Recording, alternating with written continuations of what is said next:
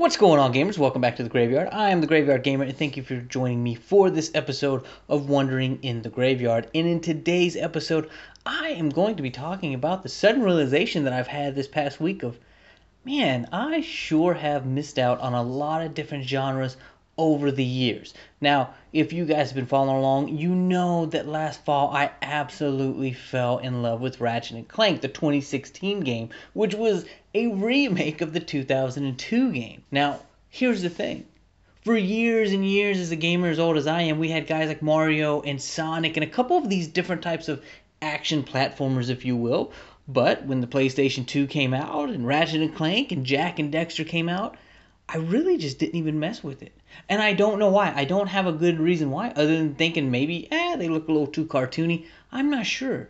But the big point is I kind of turned my nose and started playing something different. I never thought less of those games, but I never opened myself up to it. And as I found out last year, I absolutely thoroughly enjoy that action platformer. And I can say that was reconfirmed to me these last couple weeks as I've been playing through the PSP Size Matters Ratchet & Clank game as well. So I'm sitting here and I'm going, man, what else? Well, then there's the fact that these survival games that I feel like they've kind of been building up over the last several years.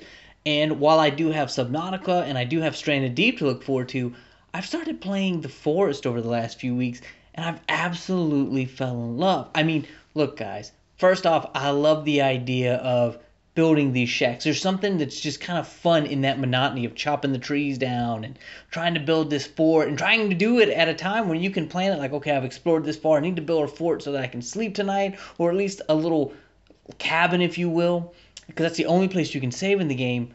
But I also have to do it in enough time to explore, to find things, and to also, make sure I'm not attacked by people. Guys, it is so much fun. And then you add in the fact that you just look at that building mechanic, but you also have these cannibals and all these other mutants all around the islands. Like, I'm sitting here going, man. Like, I know that might be more of the forest. I know Subnautica does have leviathans and different things in the water. I know Stranded Deep has giant sharks and stuff. But I'm saying, like, that type of game, that genre that I've kind of been like, that looks kind of very PC. I'm not worried about it. I just sit here and I go, nah, man, that's actually pretty fun. I'm actually really enjoying it. Like, I'm sitting there thinking about that game a lot, going, man, I really wouldn't mind jumping back into that game a little bit more. I also have a game, Jurassic Park Evolution. I mean, it's a park builder, right? A park sim, whatever you want to call it. And for years, I've always kind of pushed off on those. Like, that seems cool, but I don't know. I'm very excited to try that because I feel like it's just another genre that I've overlooked. Look, I think it's very easy in our gaming experience to kind of do this with a lot of different games. I mean, we kind of find those games we like, and I would say the average gamer doesn't have hours upon hours to dedicate to trying out all the different games. I mean, with work and family, kids, all that fun stuff, you kind of have to contain the time you play and make sure it's what you want to play. But I think it's just occurred to me that for every The Last of Us 2, there is something like The Forest that I kind of go, I'm not going to worry about it, that maybe I should shine a little bit of light on those genres. Maybe I should open myself up to it. Not just look for that third-person action game coming out, but look for something that, you know what, I've never played that.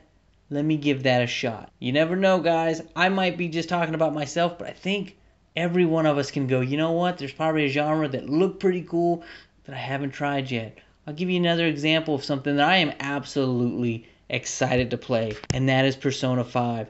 Guys, I don't really touch Japan RPG games. Like, it's just not me. Turn-based combat. But you know what? I had a chance to play the South Park games, and I loved that combat. So now I'm looking forward to trying this completely new style of game for me. A 100-hour epic, I've been told. But it's all turn-based. I can't wait to try it out. Gamers, I'm hoping you guys are kind of thinking, like I said, you know what? Maybe I should open myself up to a little bit more.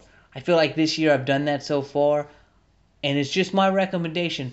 Next time you go to play a game, think of something outside of your box, something you haven't played, a different type of genre. Give it a shot.